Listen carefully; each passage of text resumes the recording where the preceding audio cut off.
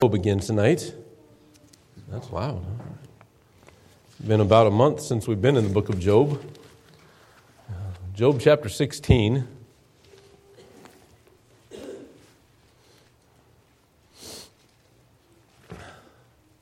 going to read the entire chapter, but I'm only going to look at the first part of the chapter this morning. 16 and 17 are Job's answer. He answers Eliphaz.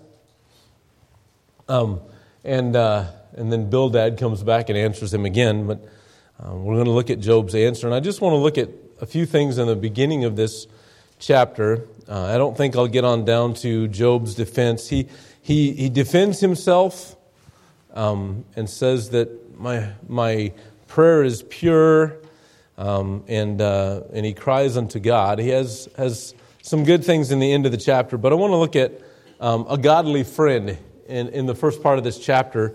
We see Job's answer to them, and what he says against them is interesting to me. They're known as his miserable counselors or miserable friends, and he tells them that here. Verse 1 says, Then Job answered and said, I have heard many such things. Miserable comforters are ye all. Shall vain words have an end? Or what emboldeneth thee that thou answerest? I also could speak as ye do. If your soul were in my soul's stead, I could heap up words against you and shake mine head at you. But I would strengthen you with my mouth, and the moving of my lips should assuage your grief. Though I speak, my grief is not assuaged, and though I forbear, what am I eased? But now he hath made me weary, thou hast made desolate all my company, and thou hast filled me with wrinkles, which is a witness against me, and my leanness rising up in me beareth witness to my face. He teareth me in his wrath, who hateth me. He gnasheth upon me with his teeth. Mine enemy sharpeneth his eyes upon me. They have gaped upon me with their mouth. They have smitten me about the cheek reproachfully. They have gathered themselves together against me. God hath delivered me to the ungodly and turned me over into the hand of the wicked. I was at ease, but he hath broken me asunder. He hath also taken me by my neck and shaken me to pieces and set me up for his mark. His archers compass me round about. He cleaveth my reins asunder, and doth not spare. He poureth out all my gall upon the ground. He breaketh me with breach upon breach. He runneth upon me like a giant. I have sewed sackcloth upon my skin, and defiled my horn in the dust. My face is foul with weeping, and on my eyelids is the shadow of death. Not for any injustice in my hand. Also my prayer is pure. O earth, cover not thou my blood, and let my cry have no place. Now, behold, my witness is in heaven, and my record is on high. My friends scorn me, but mine eye poureth out tears unto God. Oh, that one might plead for a man with God, as a man pleadeth for his neighbor. When a few years are come, then I shall go the way whence I shall not return. And we're going to stop right there. I want to look at the miserable counselors this evening just for a few minutes, and compare it to how we respond in many opportunities or many circumstances. So many times we are like the three friends of Job. Let's have a word of prayer. Father, thank you. Thank you for loving us. Thank you for your word and the instruction that we have in it. Lord, we heard in Sunday school this morning the importance of taking counsel from your word, having wisdom and understanding, and Lord, pondering the path of our feet, that it's not that we will be straight in our path and have discernment. Lord, we ask for that tonight. Give us wisdom as we look into your word. Thank you for all that you've done. In Christ's name we pray. Amen. So just back in the first part of the chapter, the miserable counselors, Job says a couple things about them, and I looked at this and I thought, he's not wrong. I still am not completely settled in my mind on all of this. Job is rebuked in the back of the chapter, into the book, by God. God says, quit whining and be a man. It's pretty harsh, but it's true. And this is the way we are many times. When difficulties come, we want to justify ourselves, and we see Job doing this. So I'm not necessarily just taking up for Job, but I look at this, and his friends are wrong. And what he says here, it hit me as I was looking at it this week. How often do we approach a circumstance the way that Eliphaz did. Eliphaz was harsh in his words. Well, he was pretty blunt and cruel to Job in what he said. I was looking at it, and Job tells him this. He goes, "You really have no understanding. Really have no understanding." He said, "Shall vain words have an end?" Verse 3, "And what emboldeneth thee that thou answerest? I could also speak as ye do, if your souls were in my soul's stead. I could come the way you're coming if you were in my shoes." And how often do we approach a circumstance with no understanding, and we make a judgment off of what we see at the beginning, and we run with it? Now, I'm guilty of this a lot. And the Bible calls it leaning unto our own understanding. You know, if the counselors would have sought God in this, but I don't see where they seek God in any point. They speak of Him. They say who He is and what He does, and they're not wrong in what they say. But I don't see anywhere where they ask God to show them what to do for Job. Instead, they look at him and they say, well, because of this circumstance, there's sin in your life. And they just keep on reprimanding him. Man, if you were in my shoes, I could come and talk to you the same way you're talking to me. This takes no understanding. And I thought of this familiar passage in Matthew chapter 7, and we go to it a lot. The Lord takes me to it a lot because I'm very good, I think, of myself that way. And I can find other people's faults. I think you need to correct this. Don't we look at that? I mean, we're all pretty good at seeing the sin in someone else's life. Oh, man. That person needs to work on their anger. Man. It's probably what somebody says when they see me driving. Probably should smile once in a while. But how many times do we enter a circumstance with no understanding? And many times it is because of the sin that is in our own life. If the three counselors would have stopped and sought God first, their advice and their counsel to Job would have been much more loving and kind and edifying. We know this passage, but go ahead, let's read through the first 6 verses. It says, "Judge not that ye be not judged. For with what judgment ye judge, ye shall be judged. And with what measure ye mete, it shall be measured to you again." Now, we know that this doesn't mean we cannot make judgments. And I'm going to stop and I'm going to try to make sure I say this every time I read this, because the world wants to take this out of context and say, you can't judge me and live however I want. The Bible says not to judge. Well, the Bible says sin is sin, period. And we are told throughout the Word of God that we are to be able to discern between good and evil. And when there's sin in the church, the Bible says to mark that man. So we're told over and over and over to make judgments. We make judgments in everything we do. You made a judgment that the pew would hold you up when you sat down, right? That your vehicle would start when you got in it. Everything we do is a judgment.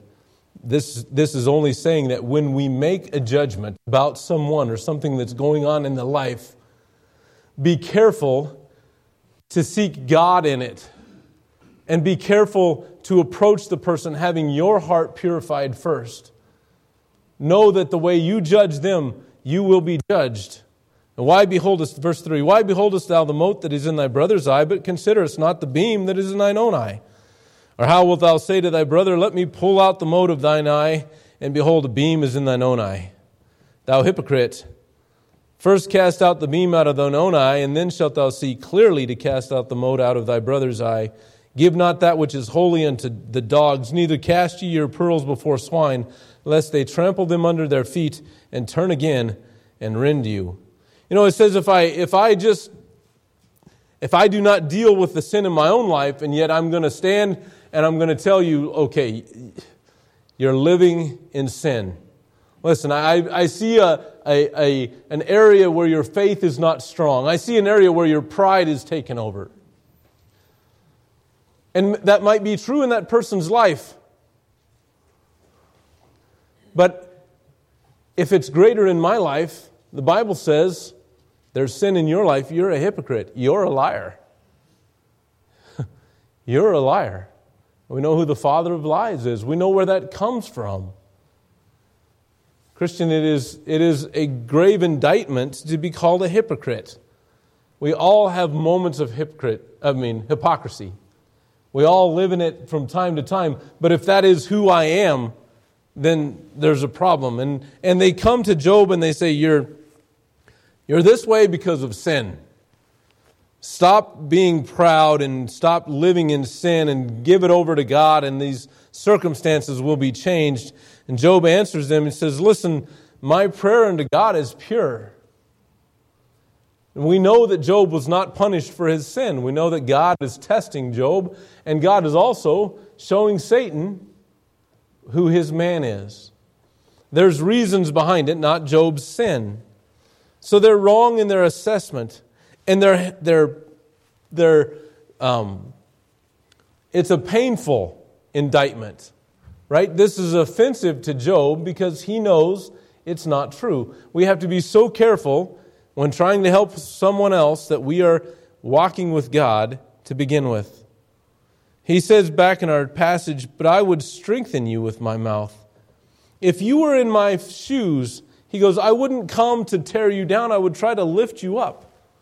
I would strengthen you with my mouth, and the moving of my lips would assuage your grief. It would lessen your grief. I would try my best to take it away. It's funny that Job gives a reason for one of the reasons God put Job in that circumstance. Job now has more understanding and compassion for those going through pain. It's something that we need to understand when God gives us a trial. It is that we have compassion on those who go through those things later on. When before I got married and before we had children, when someone would tell me about a miscarriage, I was not too compassionate toward them. It's like, well, you never even saw the baby. This is the thoughts of a bachelor, right? You never saw the baby, you never held it in your hands. Why are you grieving something that you never held? Now, I cannot say with full understanding that yet, because I'm not a mother. But when we went through a miscarriage, God says, you're a fool. This is a painful thing. Whether you ever thought so or not, I'm going to put you in that circumstance so you can learn something. And we went through that, and now, Lord willing, the rest of my life, I can have some understanding and some compassion in those circumstances. Not have the attitude, oh, just suck it up and get on with your life. That was my attitude until I understood the circumstance. Job says here, I would strengthen you with my mouth, and the moving of my lips should assuage your grief. I am learning something here as I go through this trial. It doesn't do me much good to have you come over here and tell me where I'm at. You're not helping me at all. So he said, you have no understanding. And then he said, you have no compassion. You know, if you read through their answers and their indictments against Job, they were quick to rebuke and they would not listen. There was no hearing in anything. They were unable to hear what Job was saying to them. They didn't show compassion to the pain. Job would say, listen, I don't think you know what I'm going through. And they say, you're going through the results of your sin. It's just what you're dealing with. Are we not that way many times? How often do we have compassion on someone who's legitimately being punished for their sin? Or do we look at them and say, yep, you made your bed, now sleep in it? Isn't that our attitude many times? Not much compassion. Job says, you know what? When it comes around and somebody else is in my shoes, my words I'm going to try to lift them up. I want to go and see if I can take away some of their grief. Now, he wasn't there for his sin, but many times we are. And how often do fellow Christians have sympathy and understanding? You know, if there's a lack of compassion when someone else is going through some kind of grief, whether it's punishment for sin, and we know that God punishes those that are His, so we praise the Lord for His correction. But no matter the circumstances, if I don't have compassion, then I've just put myself up on a podium above them. Yeah, they deserve that. And I knew it was coming. I'm glad God's correcting that reprobate. And I've lifted myself up in pride. And there's a big old beam sticking out of my eye. It's time that I go to God and say, remove this pride and blindness from my heart so that I can go and get down on my knees and say, Lord, help me to help them. How often do we have compassion? Go to Proverbs chapter 18. Proverbs 18.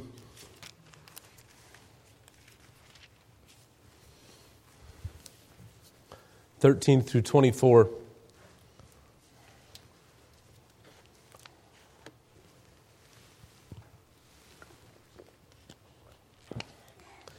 Verse 13 says, He that answereth a matter before he heareth it, it is folly and shame unto him. That goes back to the understanding.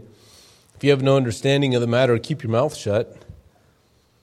The spirit of a man will sustain his infirmity, but a wounded spirit who can bear? The heart of the prudent getteth knowledge, and the ear of the wise seeketh knowledge. A man's gift maketh room for him, and bringeth him before great men. He that is first in his own cause seemeth just, but the neighbor cometh and searcheth him out. The lot causeth contentions to cease, and parteth between the mighty. A brother offended is harder to be won than a strong city, and their contentions are like the bars of a castle. Think about that right there. A brother offended is harder to be won than a strong city. Now we know the Bible says it is impossible, but that offenses will come. And the Bible also says, I love thy law. They that love thy law will not be offended by anything. So Christian, I shouldn't be offended, but I shouldn't be offensive either. A brother offended is harder to be won than a strong city. We can tell the truth, but we need to tell it in love and in compassion and in some self-awareness. A man's belly shall be satisfied with the fruit of his mouth, and with the increase of his lips shall he be filled. Death and life are in the power of the tongue, and they that love it shall eat the fruit thereof. That verse is a powerful verse as well. Here's the power of the tongue. Death and life are in it. You know, it says in James, this is a member that no man can tame. And so the things that I say, I can either build up or I can kill with the tongue.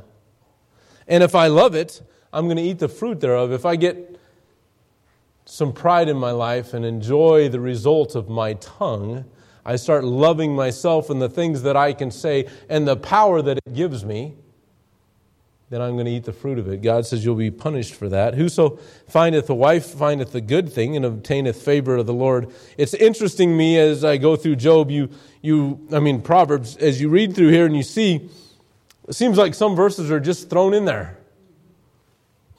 Death and life are in the power of the tongue. Okay, we're speaking about what a person says. A brother offended is harder to win than a strong city. Then, whoso findeth a wife findeth a good thing and obtaineth favor of the Lord. I always stop and I look at my sons when we are reading Proverbs in the morning, and I say, you find favor of God when you find a wife that is godly. And then I look at the daughters and I say, when you are a wife, be an edifying, godly wife and a blessing to your husband. You know, this relationship is thrown in here because we deal with one another more than we deal with anyone else. And you know what? We have less compassion sometimes for our spouse than anyone else. Man, she's just driving me crazy. Right? In our flesh, we're going to say something stupid more often to our spouse than to anyone else. If we don't control this member by the Holy Spirit. This member that you and I cannot control of our own. I don't want you asking Elizabeth what stupid things I've said. she would like, just pick one. It's a long list. Death and life are in the power of the tongue. And when we found a wife, it's a blessing from God. It's a blessing from God that's unparalleled. Besides salvation, there's nothing more important in our life. He that hath friends must show himself friendly, and there is a friend that sticketh closer than a brother. I skipped the poor useth entreaties, but the rich answereth roughly. A man that hath friends must show himself friendly, and there is a friend that sticketh closer than a brother. You know how many times we are just like Eliphaz, and we are quick to rebuke, and we will not listen. Because we love the power of our tongue, and we can bring some accusations against someone, and it lifts me up above them, in my own mind anyway. I feel better about myself because I've corrected someone else. No compassion in what we do. Matt in his message this morning said that he was preaching to himself. And it's absolutely true. Every time a person stands up here to preach, they're preaching to themselves. And I don't know how many of you need this message, but I know that I do. To have compassion for one another and for those who are suffering. Matthew chapter 18, verse 23 through 35.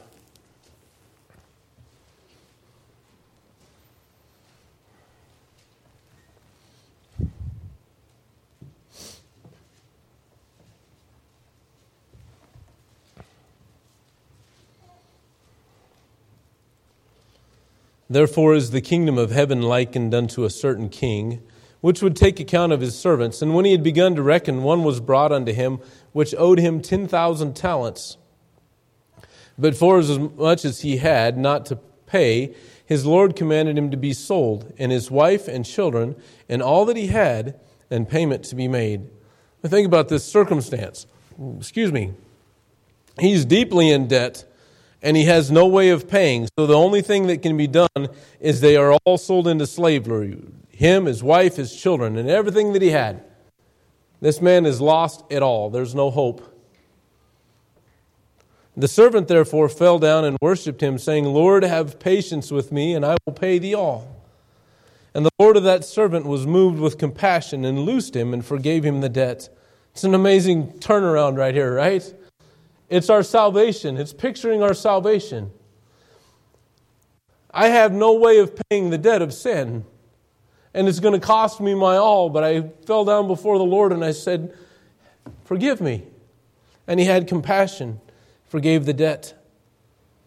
But the same servant went out and found one of his fellow servants, which owed him 100 pence. And he laid hands on him and took him by the throat, saying, Pay me that thou owest. And his fellow servant fell down at his feet and besought him, saying, Have patience with me, and I will pay thee all. And he would not, but went and cast him into prison till he should pay the debt. So when his fellow servants saw what was done, they were very sorry, and came and told unto their Lord all that was done. Then his Lord, after that he had called him, said unto him, O thou wicked servant, I forgave thee all that debt, because thou desirest me. Shouldest not thou also have compassion on thy fellow servant, even as I had pity on thee? And his Lord was wroth, and delivered him to the tormentors till he should pay all that was due unto him. So likewise shall my heavenly Father do also unto you, if ye from your heart forgive not every one his brother their trespass. I was looking at this passage in the context of compassion. Now we are to forgive, and at every time forgive. There's no way I can ever forgive more than God has forgiven me. That debt was far greater, and I owe nothing. But in the area of compassion, the Lord looked upon him and had compassion because of his plight. Forgiveness is having compassion. Forgiveness is having the mind of Christ. I don't see forgiveness with Eliphaz. I see judgment. I see a man who's standing there just railing on him. How often do we go to someone and they could say afterwards, though I speak, my grief is not assuaged, and though I forbear, what am I eased? I've spent this time with you, and you've been of no help to me. He had miserable counselors. How often do we approach a circumstance with zero understanding to what's really going on? And even worse, no compassion for those involved. So easy to be judgmental and quick to our assessment when there's pride in our life and when we're not walking in the mind of Christ. I want to be one who lifts people up. I want to be an edifier. That's God's command. That's what we're to do for one another in the church. Your secondary reason for being here after bringing glory to God and be obedient to Him is to edify one another. Are we miserable counselors, or do we have some compassion? Let's pray. Father, thank you. Thank you, Lord, for the examples in your word. And Father, help us to have love one for another. The Bible says if I can speak with the tongue of men and angels, yet I have not charity, I'm a tinkling brass and a sounding cymbal. Lord, I'm useless without the love of Christ. I'm just noise without you. Lord, give us that compassion this week to edify, to lift up, to seek to be a blessing to everyone we're around. Lord, for your honor and for that individual's good. Lord, give us compassion this week. Thank you for loving us. Thank you for the day. Father, watch over us this week as we go out into the world. Help us to be light and salt to everyone that we're around. For your honor and your glory, in Christ's name we pray. Amen. Thank you for being here. You are dismissed.